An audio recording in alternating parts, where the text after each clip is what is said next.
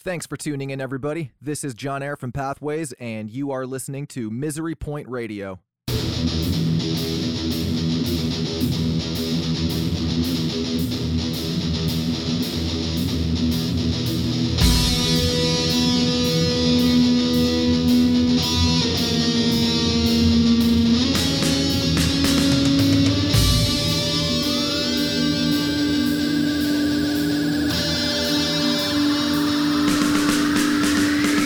Welcome back, Wanderers. Thanks for joining me again on Misery Point Radio. Eternally grateful that you've managed to crawl your way through the darkness again and join me here in Wasteland for another spiritually transcendent experience that only I can provide. And trust me, as the one true illuminator of Pathways, I am still holding strong to my conviction to lead you down that left-hand path on our never-ending quest to purge the musical wasteland of all that doth suck.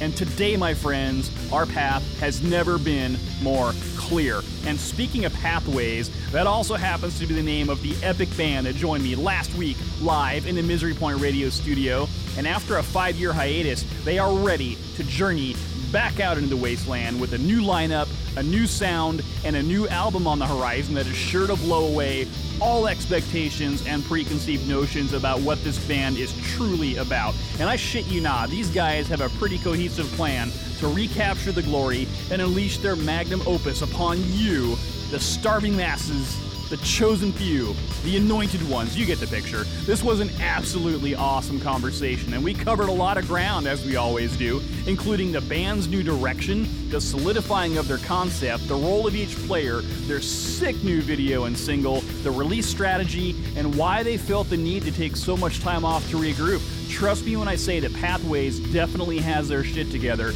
and they're coming out swinging. And if there's one thing y'all know about me by now, it's that I'm a huge fan of those that dare to be different, that dare to take the risks, and that challenge the conventions and expectations that others place upon them. And this band is no exception. So, lube up that stripper pole, grab yourself a martini, shaken not stirred, and swagger down that pathway to musical awesomeness. Now check this out. Hey everyone, welcome back. I am stoked to bring you today's episode because not only are our guests super fucking cool dudes and absolutely badass, but today also marks the first time in over a year that I've had live guests here in the studio. So, please welcome to Misery Point Radio, John Air, Kyle, and Will, otherwise known as Pathways. Guys, thank you so much for being here today. Thank you so much for having us. Thank you. Yeah, no, this is super exciting, and Kyle, I appreciate you reaching out. Now, for those of you that don't remember, Kyle disgraced us with his presence about a year ago with him and my good friend Brad the Wizard Miranda in Less Than 3. And I don't really know what's going on. Did you guys break up and have a lover's quarrel, or did you just end up deciding that down the road things just had to go a different direction? What's going on with that? Just went a different way and stuff. He had his own little lineup going on and stuff, and what he was doing was all right, and I just couldn't really make the time for it and stuff. But I mean, he's still doing all right, doing his own little projects and stuff too, and just on the greener pastures, as they say. On the greener pastures. Yes, well, sir. I do remember talking to you during that time frame when off camera and off air we were talking about how you're a fan of not only that kind of music but also of the heavier stuff, getting into the metal, getting into some of the heavier funk stuff. So we'll talk about your kind of incarnation into this band as well. Cool. But, so for the rest of you, I've recently become aware of your band and started really digging in here recently. And I'm really impressed by what I hear. And what I really like about it is that your sound has evolved quite a bit over just the course of kind of the start of your band, back in 2012-ish or something like that, to where we are now. So we're going to kind of talk about the evolution of your band's sound and your style and maybe some of the personnel things that have happened. But what I'd like to do is get a little bit of history then. So kind of tell us how the concept for Pathways came into existence and kind of how you went about forming this band, because there's a lot to this band. Yeah, and the formation, I hope this is a good story time because this is going to get a little crazy. So I moved back from LA and I put music on the internet, and that's it. And then I found people, and then Pathways came about. Well, that's the long version of the story. Could you Definitely. possibly shorten that up for us just a little bit? So the short version, yeah. So I went to Musician Institute in Hollywood, California. Amazing school, a lot of opportunity there. I came back home to Florida. So me and Will at the end were from South Florida, specifically Fort Lauderdale, West Palm area. And then I moved back home, and then I just had like this itch, and it was just like something that I had to let out, call it maybe just getting out aggression or just a lot of the influences that I had over the years. And then started putting up music, found musicians, and then found Will. And then we started writing together, and we just gelled and meshed just right away. It was awesome. Great relationship.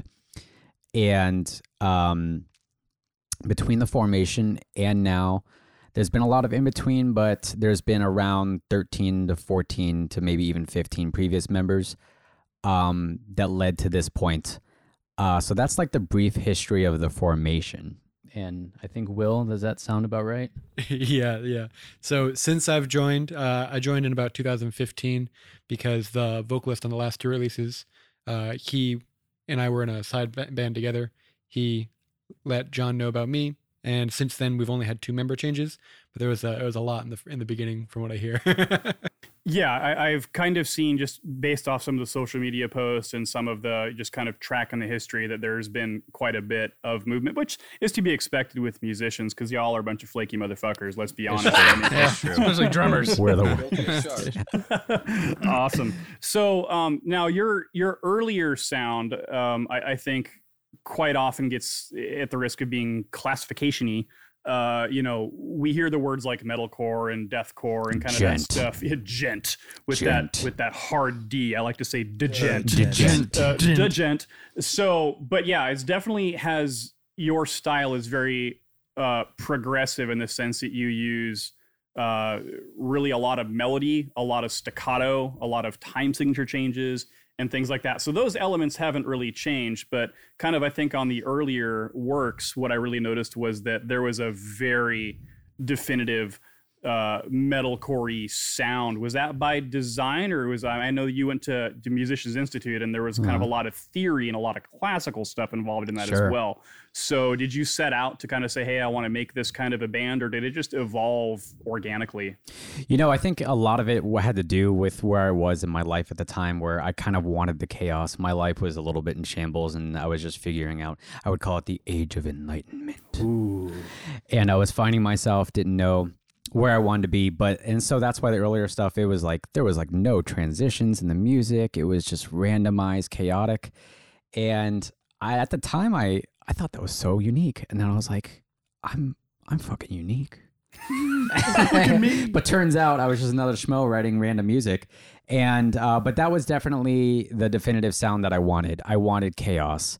And I think that reflected in the music. And you're right, there was a lot of time signature changes.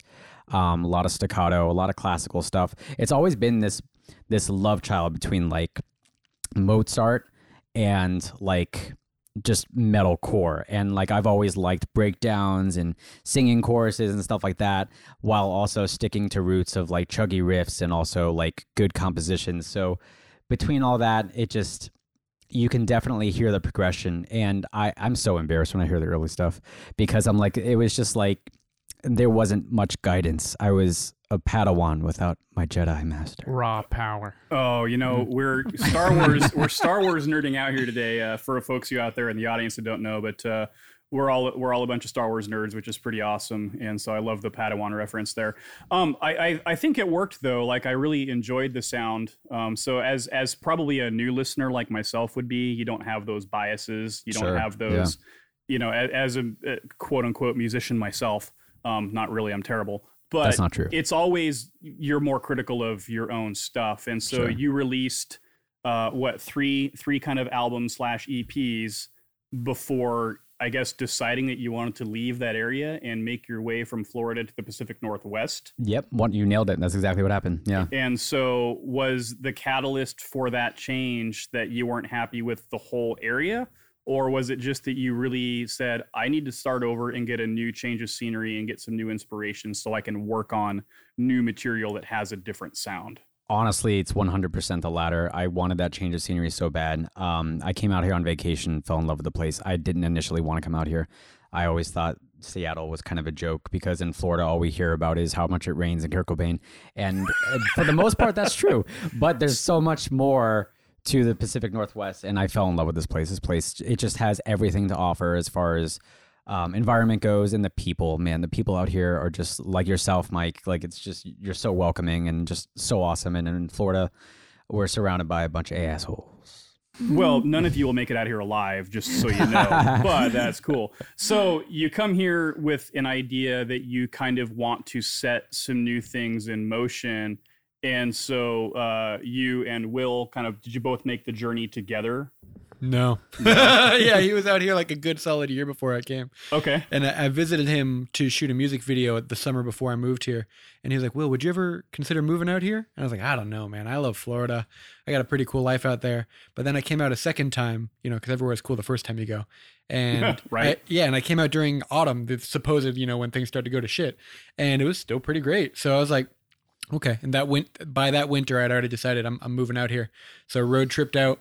Winter 2019, got up here around February somewhere around there. Yeah.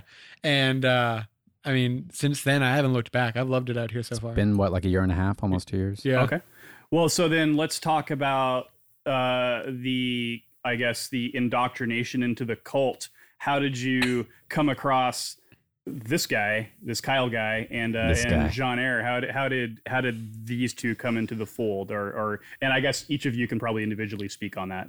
I love that you said "come into the fold" because "we're right back in the fold" is one of the lyrics of one of our songs off the album. Yeah, I totally knew that. You didn't even get that track, and you knew it. Kyle, you want to explain the process? So I just got hit up randomly back like in August and stuff, and this dude's like, hey man, I like you guys' music, great playing. And like I was saying before, it's like for like guitarists and like bassists to like say like, hey, nice playing, it's a very flattering compliment. But anyway, best compliment ever. Your playing's pretty dope. It's pretty dope. Oh god, my life was made. But yeah, so we got talking. I was like, oh, thanks, man. And then saw this guy's profile, John. Okay. Oh wow. Oh my god, they rip. Holy cow. Yeah, this guy can play. Not his Tinder profile, right? Different profile? Grindr. This was my Grindr. Yeah. His OnlyFans. Yeah. Lucky me. But yeah, so started looking through this stuff, Pathways. I was like, hey, yeah, this sounds awesome. And then he's like, yeah, well, we're looking for a bass player. Wonder if you'd be interested, if you'd want to try an audition. I was like, yeah, sure, let's give it a shot. So he sent me one of their tunes from what will be released for the full-length album. But sent me a bass solo to learn. So I learned this little section of a song, and then took me a good 4 or 5 hours or something.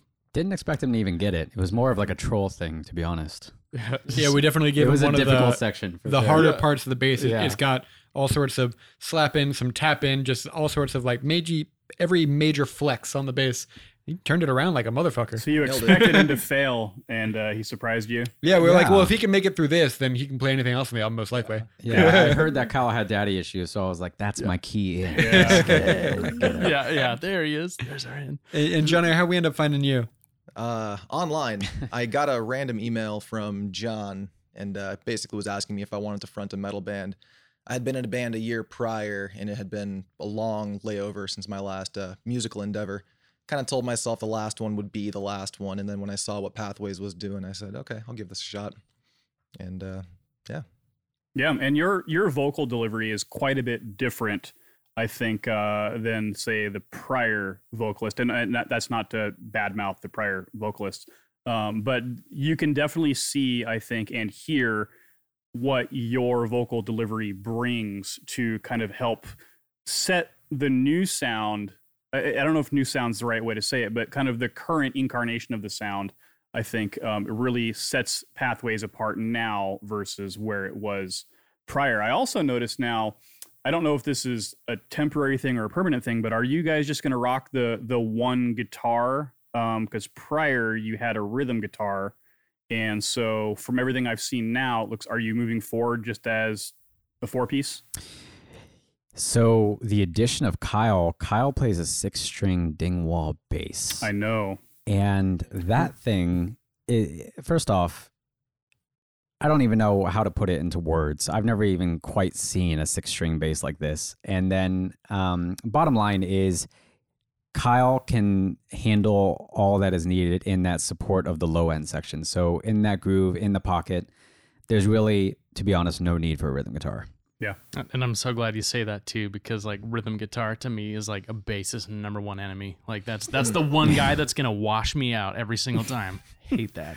Well, so actually, what I was hoping to hear was we're gonna totally Jason Newsted you out of the mix. Scoop his ass. And Justice for All mix. Yeah. I can't hear that kick drum. I still can't hear it. Yeah, It's that bass. the new album is called No Justice for Kyle. Yeah. Okay, so that makes perfect sense because Yeah. I mean, prior you guys were kind of known as like this dueling. I don't know. Were you both using 8 strings? Yep. Dual 8-string guitars. Yep. I can't wrap my head around 8-string guitar. I've tried. I can't even. It's not my head I can't wrap around it. It's my fucking hand I can't wrap around Right. it. But those things are boat paddle. yeah, they're beastly. So that whole style of that you guys kind of became known for early on. Now, Kyle, with your 6-string slapping madness, have really kind of complemented that. So it's not so much a matter of a lead guitar and a rhythm guitar. Correct. As much as it's just a really good blend of sound that works well together. And you know, Will, your drumming, it seems like you take a very like your drum phrases. They're very methodical. It's not just like a bunch of random fills and cymbal crashes. So what I've noticed about this stuff is that every instrument really stands out in the mixes, whether or not it's the old stuff or some of the new things I've heard. So when you guys get together, is this a matter of you saying, okay, I want to emphasize the guitar on this part, I want to emphasize the drum on this part? Is there like a cohesive plan behind that sound? Yeah, that's an awesome question because you're pretty right. We made the decision when John and I came out here that we ultimately wanted to go for a quartet. We wanted every member to be the master of their own domain. We wanted vocals to, be exactly that. No one's backup singing. The lead guitar is exactly that. There's rhythms tracked on the album. Sure. But we play to a backtrack anyways for all the symphonic sounds that you hear. And Kyle is really delivering that rhythm section live. And then, like you just mentioned, my drums are obviously there's only one drums, but So far. is 2 drummers. Could be Pink Floyd style, I've been right? trying to sell it. we at least need a bongo player. Yeah. But the idea of every member having their own place, and then when it comes to songwriting, like in the new song that we sent you for you to review, it has both a guitar solo and a bass solo. That rips. Yeah, that does fucking rip. And throughout the album, you'll hear a lot of guitar solos. You'll hear parts where the instrumentals drop out, and then the drums may be driving it, or you'll hear parts where all the instruments drop out, and it's just Jean-Pierre's voice and a pad. So like everything is like specifically made for the music to complement itself in the way that it tells a story. Yeah. Each of you has a completely different background as far as the style of music that you come from. And so there's some hip hop influences, there's some metal influences, Definitely. there's some funk influences, there's some, William Hung influences, all kinds of cool stuff. So how do you take all of that stylistic difference and come together in this band? Like what is it that each of you feels makes that work? John Ayer? I mean, in terms of blending genres and I guess influences, I'm kind of a poster child for this, I guess, because as much as I love metal, I don't really listen to it all too much. And I think the same is true for all of us. Despite being in a metal band, we don't really listen to it outside of what we play. For me personally, I love old school hip hop. I grew up in a Turkish household, so I listened to Turkish pop growing up. I love Linkin Park, old school post-hardcore. And yeah, I don't know. I guess for me, it's easy to kind of bring all those influences to the table when I'm writing. I don't really know how it is for everybody else, but we definitely do bring our own twist. Yeah. Incidentally, I'm not familiar with Turkish pop. I wouldn't expect most people to be. You're not? I can't imagine any are. That's weird. So, is that so? There's a cultural element, I think, in the element that you kind of bring to the table. I guess would be one way to look at it. Yeah, one way to look at it, and I guess what separates Turkish pop from, I guess, American pop would be obviously the scales that they play in the music. It has more of that Middle Eastern tinge to it. Mm-hmm. And when I'm singing, I find that I tap into those scales a lot of the time, just Definitely. subconsciously. Yeah. It just kind of comes out. There is kind of that harmonic minor vibe. Yeah, exactly. to- 100%. Big time. Yes. Big so time. those augmented sevenths and stuff like that. I feel I picked up on that a little bit. That's the extent of my musical prowess there as far as identifying that goes. It's But pretty good. Solid Yeah, name drop. yeah. The So flat better than third me. and sixth, I think. yeah, that is definitely an element of that I picked. But it's not like in your face. Like it's not a bunch of just creeping death, like all of that kind of stuff. And it's not just so blatant about it. But it's very subtle, and I think it works, really well. So when you're kind of composing the songs and then like the vocal melodies, I assume that are each of you kind of writing your parts and then the next is kind of complementing and then the next is complementing, or are you getting together and kind of saying, hey, let's try to figure out a vibe like this? Yeah, so the conventional or orthodox method is getting together and jam it out, Yeah. And especially since quarantine, that really hasn't been a thing, even though we're all comfortable around each other. But our method is definitely unorthodox, but works. And I always like to say that it's just super efficient. It's more like a business mindset. And what we'll do is we typically start off with what I would imagine most bands start off with is kind of like a riff. And then you just build off of it, a regular melody or a motif that's just a reoccurring melody. And incidentally, it usually starts off in around a harmonic minor scale for the Phrygian. We just kind of ride that because that's more of our sound, that blend of metal and classical. But to answer your question further, we use MIDI programming. Guitar Pro. That's kind of our thing. It'll start there, and then what I'll do is I'll write maybe good like 32 bars, something like that, and then maybe I can give that to Kyle, and he adds his flair, and will add his flair, and John Air. I'm usually the icing on the cake. Yeah, John Air will come in usually when the music's done, but he'll recommend what he wants, a certain sound or maybe lyrics, and we can reflect that in the music. But it'll always start with the riff, and then we just keep building and building and building and building. Yeah. So during the course of our current lovely situation we're in, quarantines and whatnot, have you guys been able to get together, aside from the video shoot stuff that we'll kind of talk about in a little bit there? I mean, are you rehearsing together, or are we doing the send each other the files and kind of jam in our own house kind of a Our mentality? first time playing this song, Goo, Great Old Ones, was for the music video. We haven't played together, not a single time. As this lineup. As this So lineup. Yeah, As like this all lineup, four of us yeah. in one room playing the same song Crazy. at once. Yeah. Okay. because we all play to a metronome anyways. Weird, but it works. Yeah. So I also then no live shows for you guys with this lineup as well at this point. Not Right, yet. because we solidified everything in like right around pre-quarantine, and then right when we hit this, there's just no shows really. Sure. Yeah. Well, that makes sense. So I'm pretty old school, like I come from the era, prior to electronic recording, when I was playing in bands and recording, we were recording on tape and we were mastering to ADATs. And so, probably. yeah, super hardcore, splicing, Actual splice, splicing, actual yeah. physically splicing Cut tape. and tape. Yeah, yeah. And then, doing your own like old school multi-tracking where you take like a fucking tape recorder and record yourself playing guitar, and then you tape another tape recorder and, have like a drum track in the background, and then you play them both at the same time and record a third track, and then you bounce them like 20 times. Jesus. So that was kind of how the Sketchpad worked for me back in the early days. And so it's fucking crazy. And so now when you think about like the advent of say Pro Tools or Logic or Sure. even video integration into recording software where you can send files back and forth and jam in real time, that's blows my mind. But I talk to people every day where that's what they're doing. So you guys are kind of along that same line. That's pretty awesome. It's pretty mind-boggling. So now that we've established, the fact that you guys really are just now coming together with this lineup and things are kind of starting to fall into place, we have a new single to kind of coincide with a new album that you guys are working on, correct?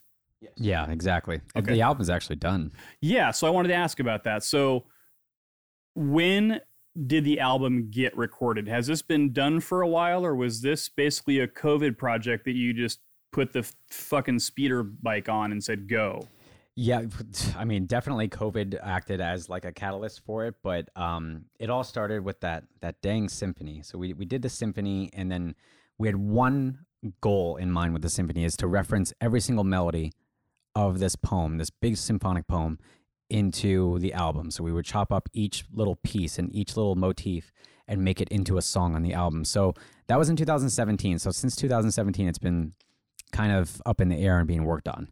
So, but it was finished with John Ayer's vocals, maybe about, I would say 8 months ago. Okay. Sounds about right. It was the end of last summer. So it wasn't necessarily a COVID project. It just kind of worked out that you maybe had a little bit of extra time now to Exactly. Put the fucking rainbow sprinkles on it and kind of finish it up. Exactly. That's where you come in, John Ayer. You're the rainbow sprinkles and Yes, the icing, right? I am the rainbow sprinkles. And actually, when I came into it, the songs already had a lot of vocals done. Possibly every single song was finished, and I kind of just replaced the prior vocalist with my vocals. Okay, got it. Well, so when you were doing that now, did you take what was already kind of committed to that tape and do your best to kind of represent that original vision? Or did you come in and say, I like this, but I really want to do it this way? So when I first started, I didn't even want to listen to the original vocalist because I wanted to just see what my ideas would sound like without any outside influence. And then I went back later and listened to what the old vocalist had done. And there were some spots that I thought were better than what I did. And I don't want to say I ripped off of him necessarily, but I definitely found influence in some of the things that he did. And some parts on the album are influenced by that. But I'd say like 95% of it was original. I think that's pretty awesome, especially when we're talking about like frontmen or frontwomen, people that tend to become the face and the voice of a band. Especially when there's a change in vocalists, it often creates a split between like an old fan base and a new fan base, as well as the approach for the songwriters, of which style to go. So the fact that you can take another vocalist stuff and say, hey, that's really good. I really like that. I mean, personally, I wouldn't look at it like you were taking from them in the sense of stealing it as much as honoring that person's vision as well as honoring the vision of the song as it originally stood. And I think not a lot of people are comfortable enough in their own skin to do that. So I think that's pretty remarkable. Thanks. Yeah, the process, even just watching John Ayer do it, just like as a bystander, watching him, because we were there, like me and Will were there for most of the recording, Will more than me, but just watching John Ayer just go over this with his fresh spin was just like, it was so refreshing. It was a breath of fresh air. Yeah. Well, let's talk about that symphony for a second, because this kind of blows my mind. Now, there's been a lot of bands over the years that have tried to pull out this symphonic stuff out of their ass, and some of it works, and some of it, in my opinion, is an epic fail. So you worked with like a full symphony. I'd like to know, how did you get this wild hair up your ass to work with the symphony? And then did you, John, did you score this yourself? I mean, I know you're like this super nerdy school guy, but I mean, did you just one day say, I want to write a fucking symphony, and then you just did it? That's exactly it. I remember I was on the John was on the John, and I was scrolling through a bunch of Tchaikovsky songs, and then I was just like, as what? We all do. Yeah. While on the loo. Yeah. And it was in that moment where I knew that it was my calling. It was destiny. And I'm not even being sarcastic here. And I had help. So I had no idea what an orchestrator was, and I wanted to do true symphonic form. And I wasn't really necessarily aware of that. And it's very difficult to do that kind of thing. It's easy to write melodies, but to put it in different movements, with allegro movements, fast movements, slow movements. Where do you do like the sonata section? Like how do you formulate this so that it makes sense, so that I'm doing kind of justice to this? So I found what's known as an orchestrator, and I had no idea what that even was. So there's a composer and an orchestrator, and a composer is someone who will actually write the melodies. And that part was kind of easy, but the orchestrator is the person who says, okay, that melody has to go to the string section over here, and this melody goes in the bass section, this melody goes to maybe the brass section, maybe this goes to the woodwinds. And he helped me out a lot because I had all of these melodies, and I was like, I don't know who I want to write this. And then he came in and he basically sat me down, and he was like, well, we could do this, we could go this way, we could go left, we could go right. And then we kind of sat down for hours, and we went back and forth, and then we developed, and we wrote the score. So the score was written, but it had to have been applied to paper, and then that had to have been sheet music to all the 42 people in the orchestra. And that was the most pain in the ass process ever, but it was so fulfilling and so rewarding in the end. Yeah, no doubt. And now that we have talked about how awesome this orchestral piece of magic is, I think it's the perfect time to share it with the Misery Point Radio listeners. So here it is, Pathways and their godlike overture known as Symphonic Poem.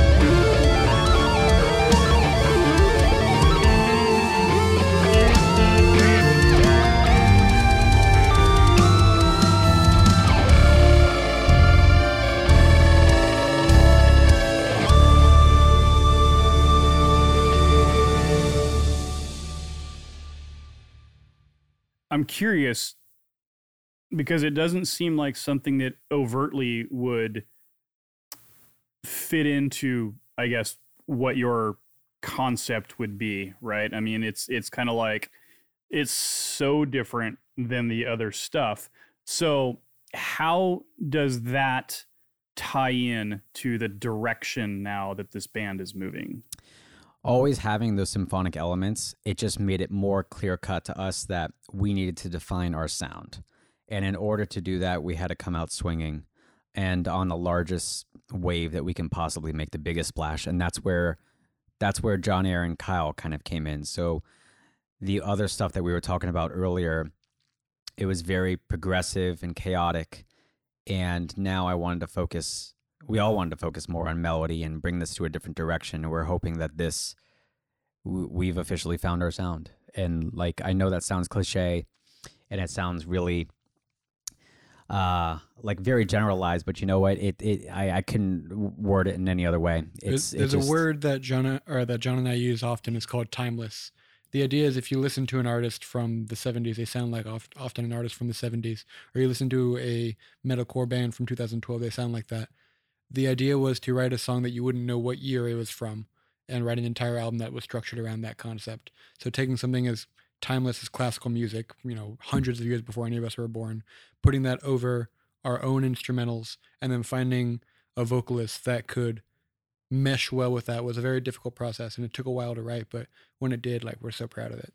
Yeah, no, it's pretty epic, when you, and there's a video that goes with it that is equally impressive, because when you see the amount of people involved in that project, just from a viewer's standpoint, it's pretty mind-boggling. And you know what it kind of reminds me of? It's very Trans-Siberian Orchestra was kind of the vibe I got off it. And not to go down a rabbit hole, but it does remind me that you guys, just even as kind of another side kind of tangent you've done, is these kind of fun little holiday themed Christmas music kind of stuff. Now I have seen Trans-Siberian in concert probably 4 times. Oh my God. Epic. And it's epic. And so that's on another level of epic. It's epic. But that, so I kind of got that vibe off it. Mm-hmm. And so what I like about that concept is it's got these metal elements, it's got these classical elements, it's got these traditional elements. And so this new album that's a full length album that you guys are working on. Oh yeah. What can we expect out of that? I mean, are we going to see a myriad of styles within this, or are we going to see kind of a cohesive theme towards this album? John Air? Well, we certainly want each song to be able to stand on its own. We don't want to have a bad song on the album, but I'd say the glue is probably the symphony. That is the theme around the album. But yeah, I mean, we definitely want the songs to stand on their own, but I don't know. I think John would probably be able to answer that better. We always have this thing where it's just like, if someone's going to discover like one of our music, or any band for that matter, I think it's good to just find like a random song, like put it on shuffle and they hear a random song. You want that song to stand out and be a good song. Like, our whole thing is no filler songs. There's sometimes when you hear an album and you're like, honestly, there's a lot of albums I listen to where I only like maybe 2 to 4 tracks off of like a whole 12 song album. Yeah, absolutely. And that's just, that's the artist's bag. Maybe that's their intention. But we wanted to make sure that we can do everything in our power to try to make everything stand out in its own right. And to make everything just kind of like, to answer that question, I do think that there is a theme. It's thematic in a way, and it's progressive, and it's certainly, Will, what's that word I always forget? Timeless? No. Yeah, we use that one a lot, but word. What's a word where you I sound crazy. What's it when you concept album? Yeah, concept, that's, I like that concept word. album. Mm-hmm. That's a great one. For the camera. That's so Rush. So yeah, concept album. So it definitely has a concept theme to it. Okay. So musically or lyrically or both? John Air, how about lyrically? Not so much lyrically, probably Not so definitely much lyrically. more so musically. We were actually tossing around the idea of making the album based on a Alice in Wonderland type thing. I wanted to do that so bad. We didn't end up doing that, maybe in the future. But in terms of a story, that's a concept we were playing with, but I think the concept is more in the music. Yeah. We're going to do the Alice theme in the future, though. Yeah, think about it as Dies Irae was a concept album lyrically about the Four Horsemen, Yeah. while the self-titled album will be a concept based off of the movements of the symphony. So, Yeah. like John's mentioned, you're gonna hear them. It's gonna be great. Yeah. Yeah, that's awesome. So let's talk then about the first single that you're gonna release or that you have released. Let's talk about that. What's what is it, and tell us about it.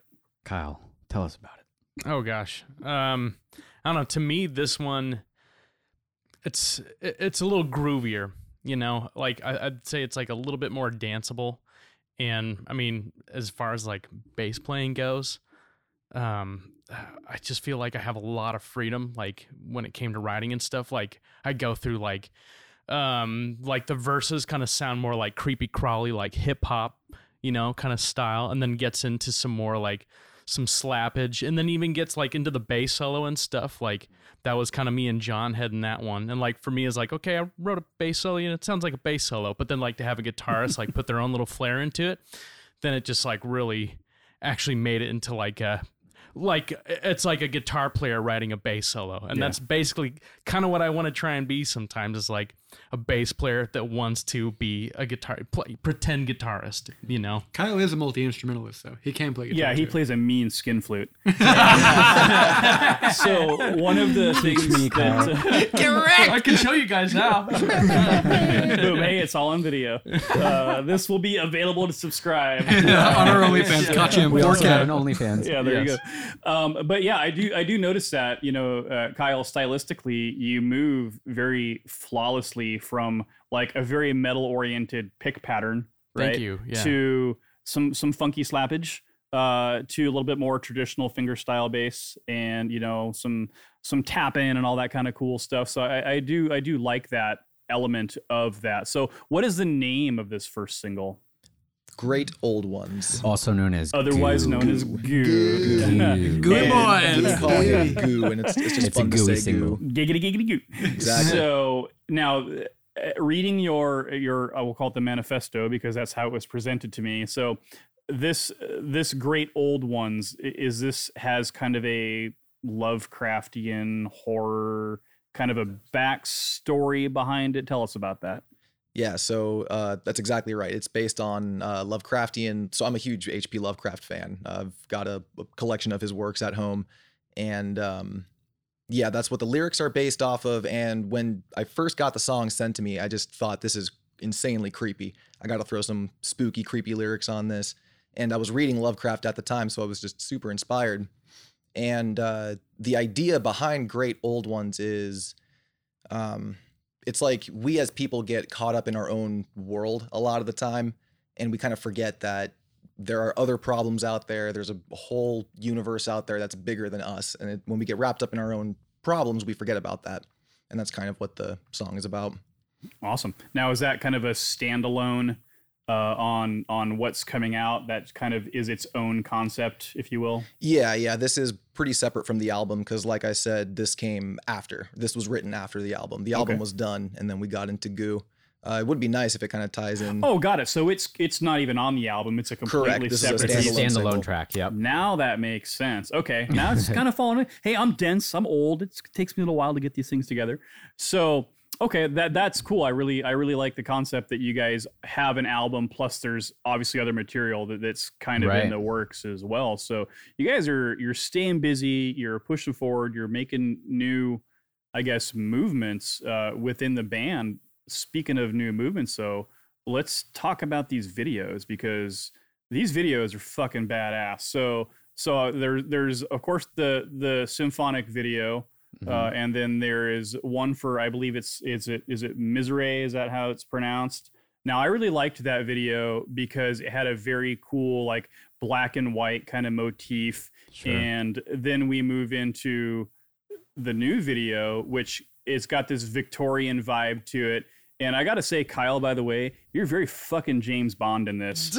Very very mysterious. very dapper, and you clean up well. Thank you. You look like shit every other time. Yeah. It was just that one day. It all came together. It takes a lot to put No this skin together. in the video. Yeah, none of that. Yeah. So one of the things that I am starting to see it as becoming a thing that a lot of bands are doing is introducing video concepts back into the fold. For a while, they just kind of went away because, they're expensive and they're timely and Sure. they take a lot of many people involved in the process to kind of pull these off. So why decide to do videos, and especially why decide to do a new video? Is this supposed to be a promotional launch for the album? Was that the idea behind it, to say, look, we got something new and here's some tasty eye candy for you as well? It's definitely to stir up buzz around the album. Of course, we also want to promote the single itself, but in today's climate, like, video content is huge, and being able to keep people engaged with your content, like audience retention,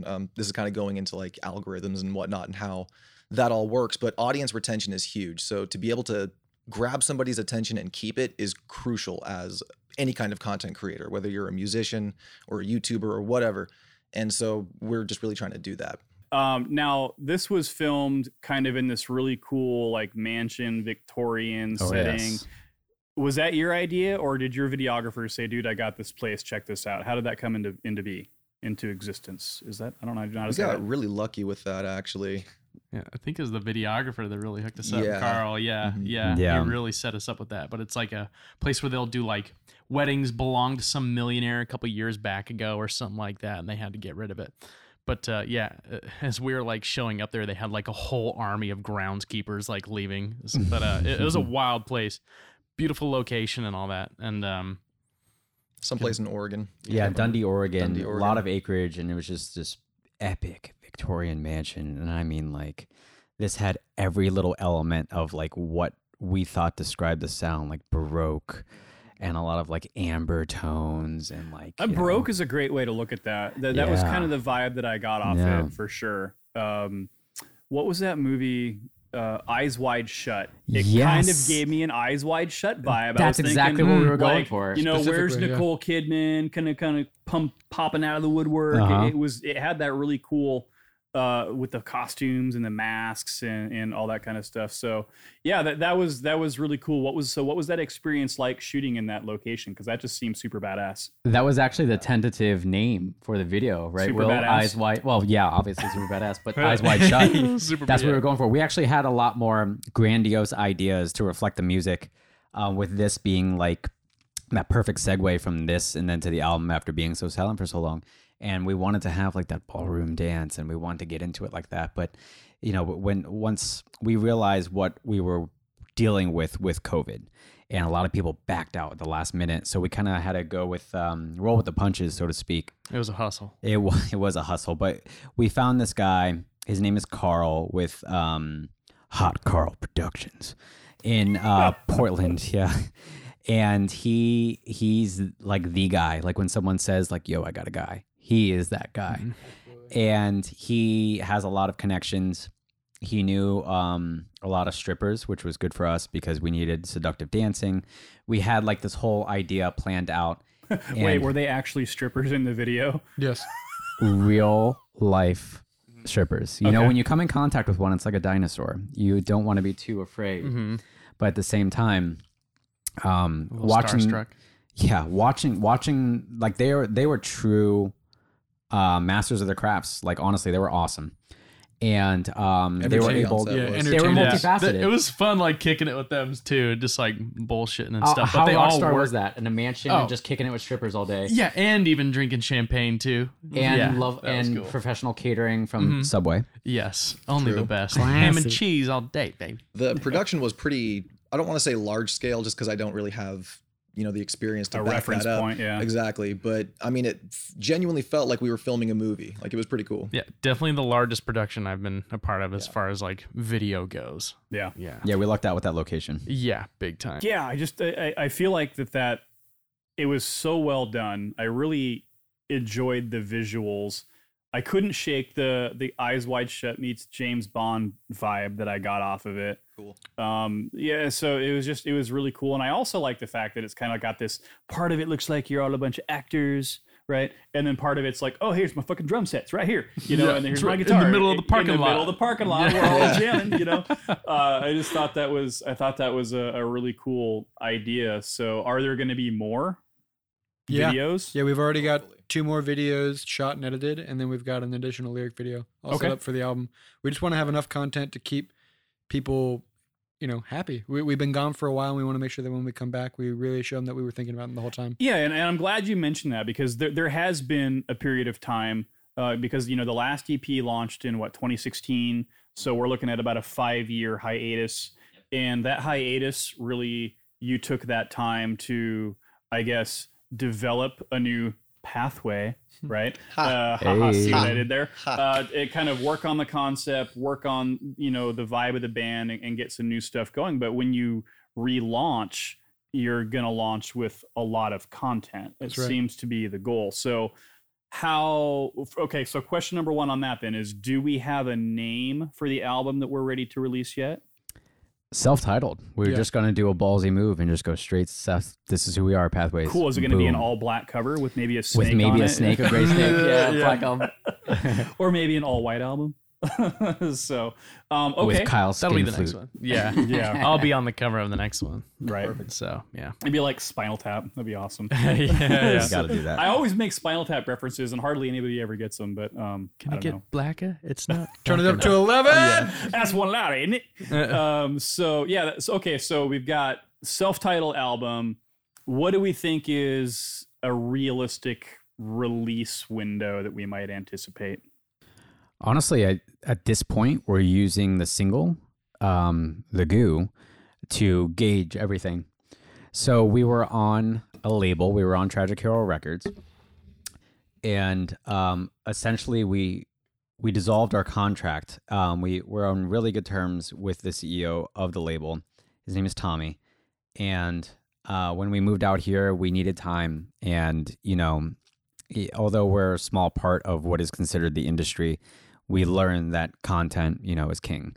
So if you're either inactive or not pushing any content, then you just need to take a break. Like you can't try to milk any kind of support at that point for what it's worth. So we want to establish and show that we're completely self-sufficient again, and we're using this to kind of gauge whether we're going to do this independently or try to get some support. So that's kind of our mindset right now. So everything is in the hands of the single, and the single is going to do great things because it's Goo. Yeah. So now the single, obviously I've heard it and you've heard it. Has it been released officially yet? Not yet. March Okay. 26th. No. So that brings us there too. So March 26th, what's going to happen on March 26th? So we have a 6-week release plan that we've been doing to build up our own preparation. And you can expect a lot of content for the same form of media. Just sharing the same link doesn't work anymore. So March 26th is the official release date. That's when we'll go live on all streaming platforms, Spotify, Apple Music, Deezer, anything that you use. March 25th, we're going to have a premiere with a publication named Metal Injection. I know Metal Injection quite well. Fantastic. During the 2-week build up to the actual release date, we will be doing more live sessions, engaging with our community. We'll be releasing merch individually for this solo single.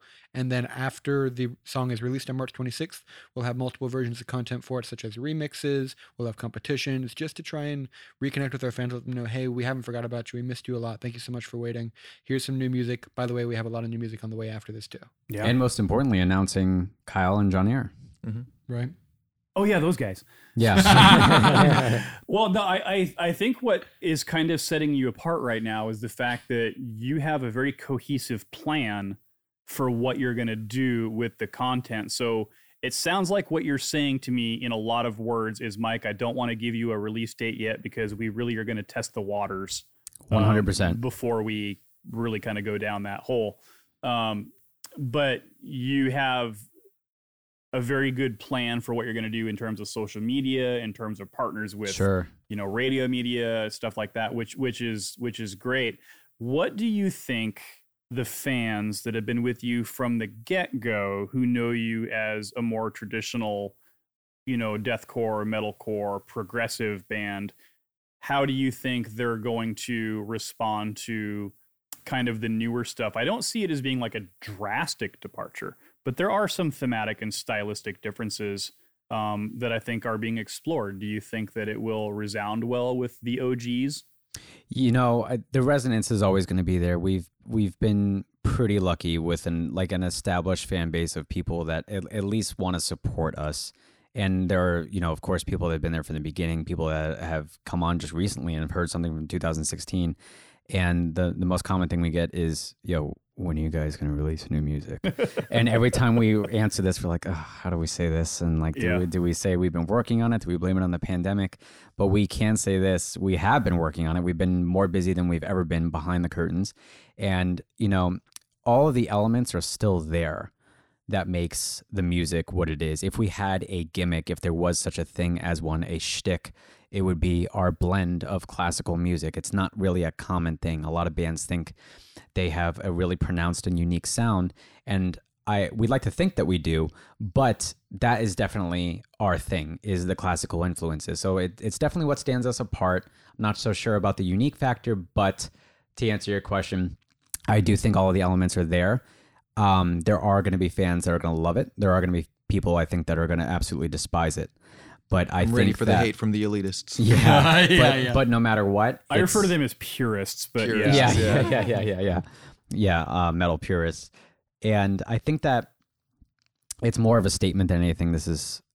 We finally found the sound that works for us. And honestly, if we're proud of it, even if this flops, I would love, we have a running joke where it's just like, let's just go down with the ship, each one of our members. Mm-hmm. And I would like to go down with the ship, even if it sells 100 copies, I am fine. I'm good with this. You guys are like the string quartet on Titanic, right? That's right. That is us, yeah. Another brandy, gentlemen. Yeah. It's been a pleasure. I love it. Yeah. However, doing some social media stalking of you guys, realistically, you've got fucking 30,000 followers on the Facebook. Your videos have over 100,000 views. Let's just say worst case scenario that half the people that follow you, download a single, buy a single, do a one purchase or a digital or, front for a hard copy. I don't think there will be a challenge in terms of sales by any stretch of the imagination. I think really what will be the challenge is what all musicians are facing right now is how do we stay relevant in this time frame, with COVID, and, how do we navigate the digital platforms, which are far less profitable for musicians? Mm-hmm. How do we balance putting out physical product and getting it to people? How do we let people know that we have all this stuff kind of in the works, and let people know that there is new material on the horizon?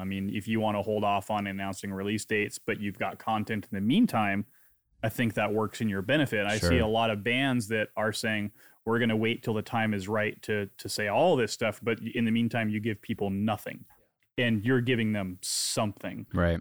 Okay, cool. So March 26th, we get some really, really, really cool stuff from you guys. And then after that, is it going to be just a wait and see the response, or are you already have plans in motion for that day forward as well? We have some plans post-release. We're keeping in mind that songs do have a shelf life. Sure. I don't really know what the average is, maybe about a month, 5 weeks or so. I actually learned that since working with these guys. They're a lot more knowledgeable about the ins and outs than I am, but we definitely want to stay relevant. Once this is out, we can't stop and slow down. We got to keep working, keep interacting with everybody. In terms of a solid plan, though, we're going to ride this single out for, the month, 5 week period. And then I think, like John said, we'll play it by ear. But you've got a couple of other videos in the meantime, so I assume that there will be other singles released as well. Are you going to put a cap on singles, or just keep releasing them and see how they go? We want to do, ideally. 3 singles. Will, 3 singles. To say? Yeah, so we have the album finished. We have content for the album. Goo is a standalone single that we can show our new sound to fans, let them know that there has been a change. It's a bonus track. Yeah, more or less, yeah. And then for the album content, we have a plan for each individual single. When the first single from the album, but the second release of our Return comes out, is going to be pendant on the response of the crowd to Goo. So we're going to use that to for the boring terms, gauge our analytics, find out where our listeners are. We did have this ready prior, but we wanted to wait out a little bit of the saturation of content during the quarantine. Okay. You can only wait so long though. It's been done. We really want the world to hear it. We already made them wait long enough. It's time that we put it out there, and then we have that plan that only gets more and more solidified for the following singles from the album. Okay. Now, is this entire project, I mean, is it mixed and mastered and pretty much ready to package at some point when you decide? Done. Fucking done. Weapons Prime. And are you going to self-release it? Is that decided yet? You left your prior label on good terms. Has there been talks of maybe reworking with them again? What are we going to do for distribution? Or is that even a conversation you've had yet? We've been lucky that we've kind of, so with the way I would say like the industry climate is right now, we're certainly not immune to that, but what we've been seeing and what we've noticed is that singles and EPs are having a resurgence. They're having a huge comeback. The days of releasing an album and kind of doing a tour and then releasing an album and a tour would be a thing, but that's just not the the state of the world right now. So what a lot of people are doing is just singles upon all of our favorite bands, and a lot of relevant bands are doing like three song EPs. They're releasing singles here and singles there. So that's why we're kind of doing to gauge this, but we do have solidified plans when it comes to merchandising and distribution. We already have that down. We have learned things from being on the label as far as getting back on with Tragic. We've had some talks about that, but we really just want to see where we can gauge the rest. Like you said, the short answer is no, Mike, we don't have a time, but we're going to gauge. We're going to gauge, bitches. We're going to gauge. So, okay. Most important question of the day. Obligatory answer. I need vinyl. You guys going to press on vinyl? Will? Yo! Nice. Yeah, all right. So we wanted vinyl for even the DSC Ray, but the issue is you can only put so much on one side of the vinyl. Absolutely. And we ideally wanted the full versions and the instrumental versions, to be the side A, side B. The issue with the album is it is more tracks than we've ever put out at one point. You said put out. Ayo. So, I don't know if you've noticed in the time that you're doing a little light cyber stalking of us, is that Pathways has a history of releasing instrumental versions of the songs. I have noticed that. We don't know if we're going to put instrumental versions of the songs. We do have them done, mixed, and ready, but they were written to have a vocalist in mind. So if we do have an instrumental, the idea of having a vinyl full version and a vinyl instrumental is less likely, as opposed to one all-on-one. However, we can't fit both sides on one vinyl. So if we do only release it as just the music, no instrumental versions, vinyl is a very, very big possibility. If we do decide to do the instrumental release, it might not get to happen other than maybe like an anniversary edition. But either way, it's something that we've given a lot of thought to. There's definitely a niche community and we love it. So is double vinyl just too cost prohibitive to consider? And unfortunately, yeah, it really is. Yeah. So you'd be surprised how many things that a band can do themselves these days, in regards to any kind of production for album sales, any kind of merch production for themselves. It's no longer the way it used to be, even as little as 5 years ago, where you had to put down a big chunk of money, buy a bulk of merch, and then mail it out. You can now do print on demand. There's all sorts of different companies that help out independent artists, which is a big thing of why we're trying to decide of whether we want to go independent. But we really love that in our genre, having an established label not only is, a little bit of a belt of bragging right, but they do have extra connections that is very, very difficult to build as a solo artist. It is, yeah. Yeah. Well, I will give you my address. Well, actually, you have my address for those test pressings. You can just send them here. Yeah. So, no, I think that's cool. Vinyl, I've talked about this many times over the course of the last couple of years, especially, but, it's facing a resurgence of sorts. And there's something about it that I think people clamor for. I mean, not only is it like a cool collectible piece, but it's also nostalgic. And I think that people really like the interactivity of vinyl where, you're picking it up, you're touching it, you're flipping it over. It's just kind of it's something tangible. And I'm a CD guy too. I still love CDs, and all my friends are like, "Why well, fucking CDs? How old are you?" But I mean, so I love physical merch, but there's something about vinyl that is just kind of like a special thing. My dad had a huge vinyl collection and also a huge like reel-to-reel tapes. I grew up listening to reels. So I I applaud people that go the extra step to get those pressings. And I know that right now with COVID, a lot of pressings are like backed up. Yep. Like Yeah. they're Yeah. super backed up. I can think of a half a dozen bands from my friends right now that are, the album is done, everything is done. It's just waiting for that pressing. Yep. And they're just waiting because they just can't get it back yet. Mm-hmm. So cost factors aside, there is a real possibility that we'll get a vinyl off you, depending on what route you decide to go with the instrumental. Oh yeah, take on it's things. a want. It's 100% of a want, Yeah. for sure. Cool. Well, there's also a lot of bands have done things like version 1, version 2. So yeah, we'll look forward to that anniversary edition, but maybe 11 months early. Could happen. one month, one the next month. Hey, why not? So let me ask you this. I've asked this of a lot of people. So you kind of touched on the fact that back in the day it was like everything was based off. I should say artist success was based off of album sales, and then that kind of shifted. It went by the wayside and it became tour, do the grind, travel around. Albums and contracts kind of went by the wayside. It became an album by album thing, and then we got into people releasing independently, hence why tours became the big thing. Now we're seeing physical products become the norm again.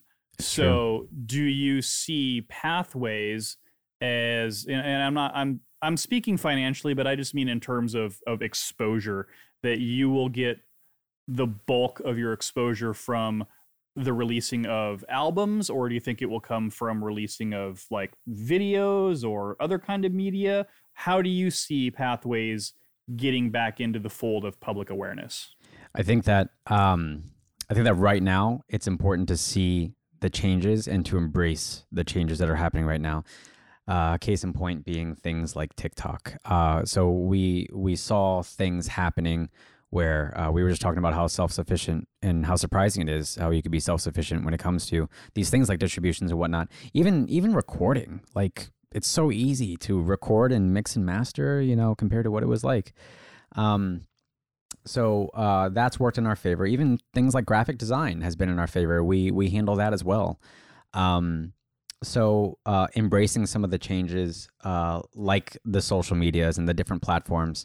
So our methodology right now is to just scorched earth like a motherfucker on every single platform. Be everywhere. And it's just I think that every platform has its time and place. We were not opposed, or we're certainly not going to segregate any platform.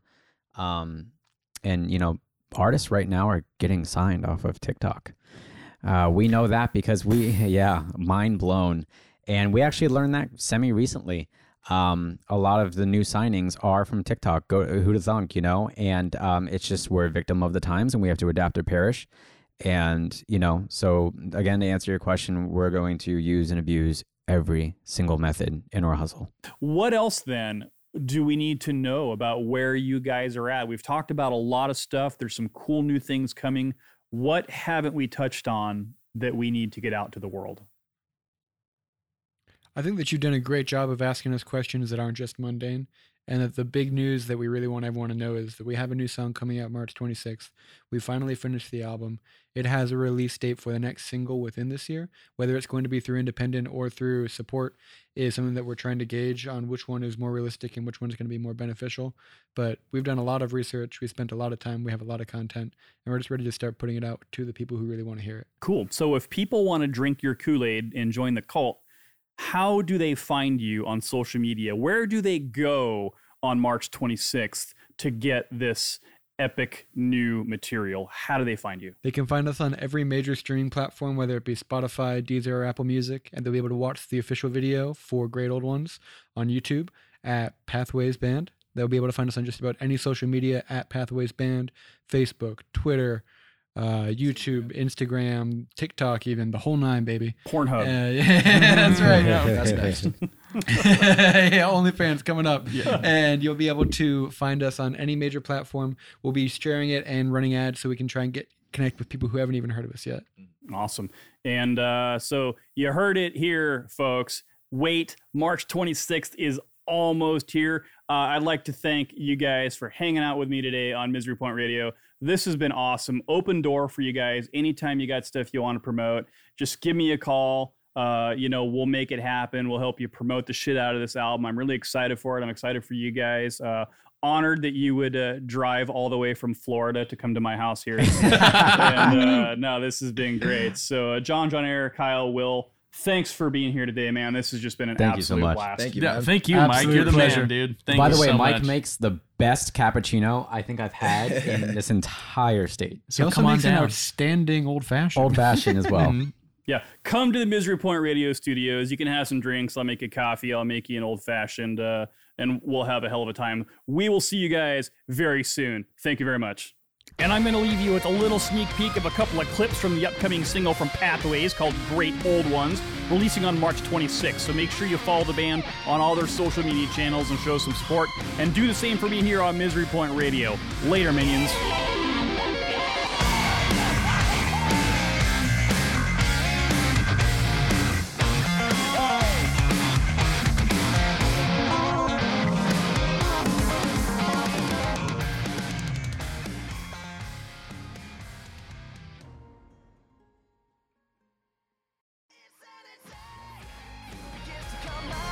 Like 1,000 arms, I try to drown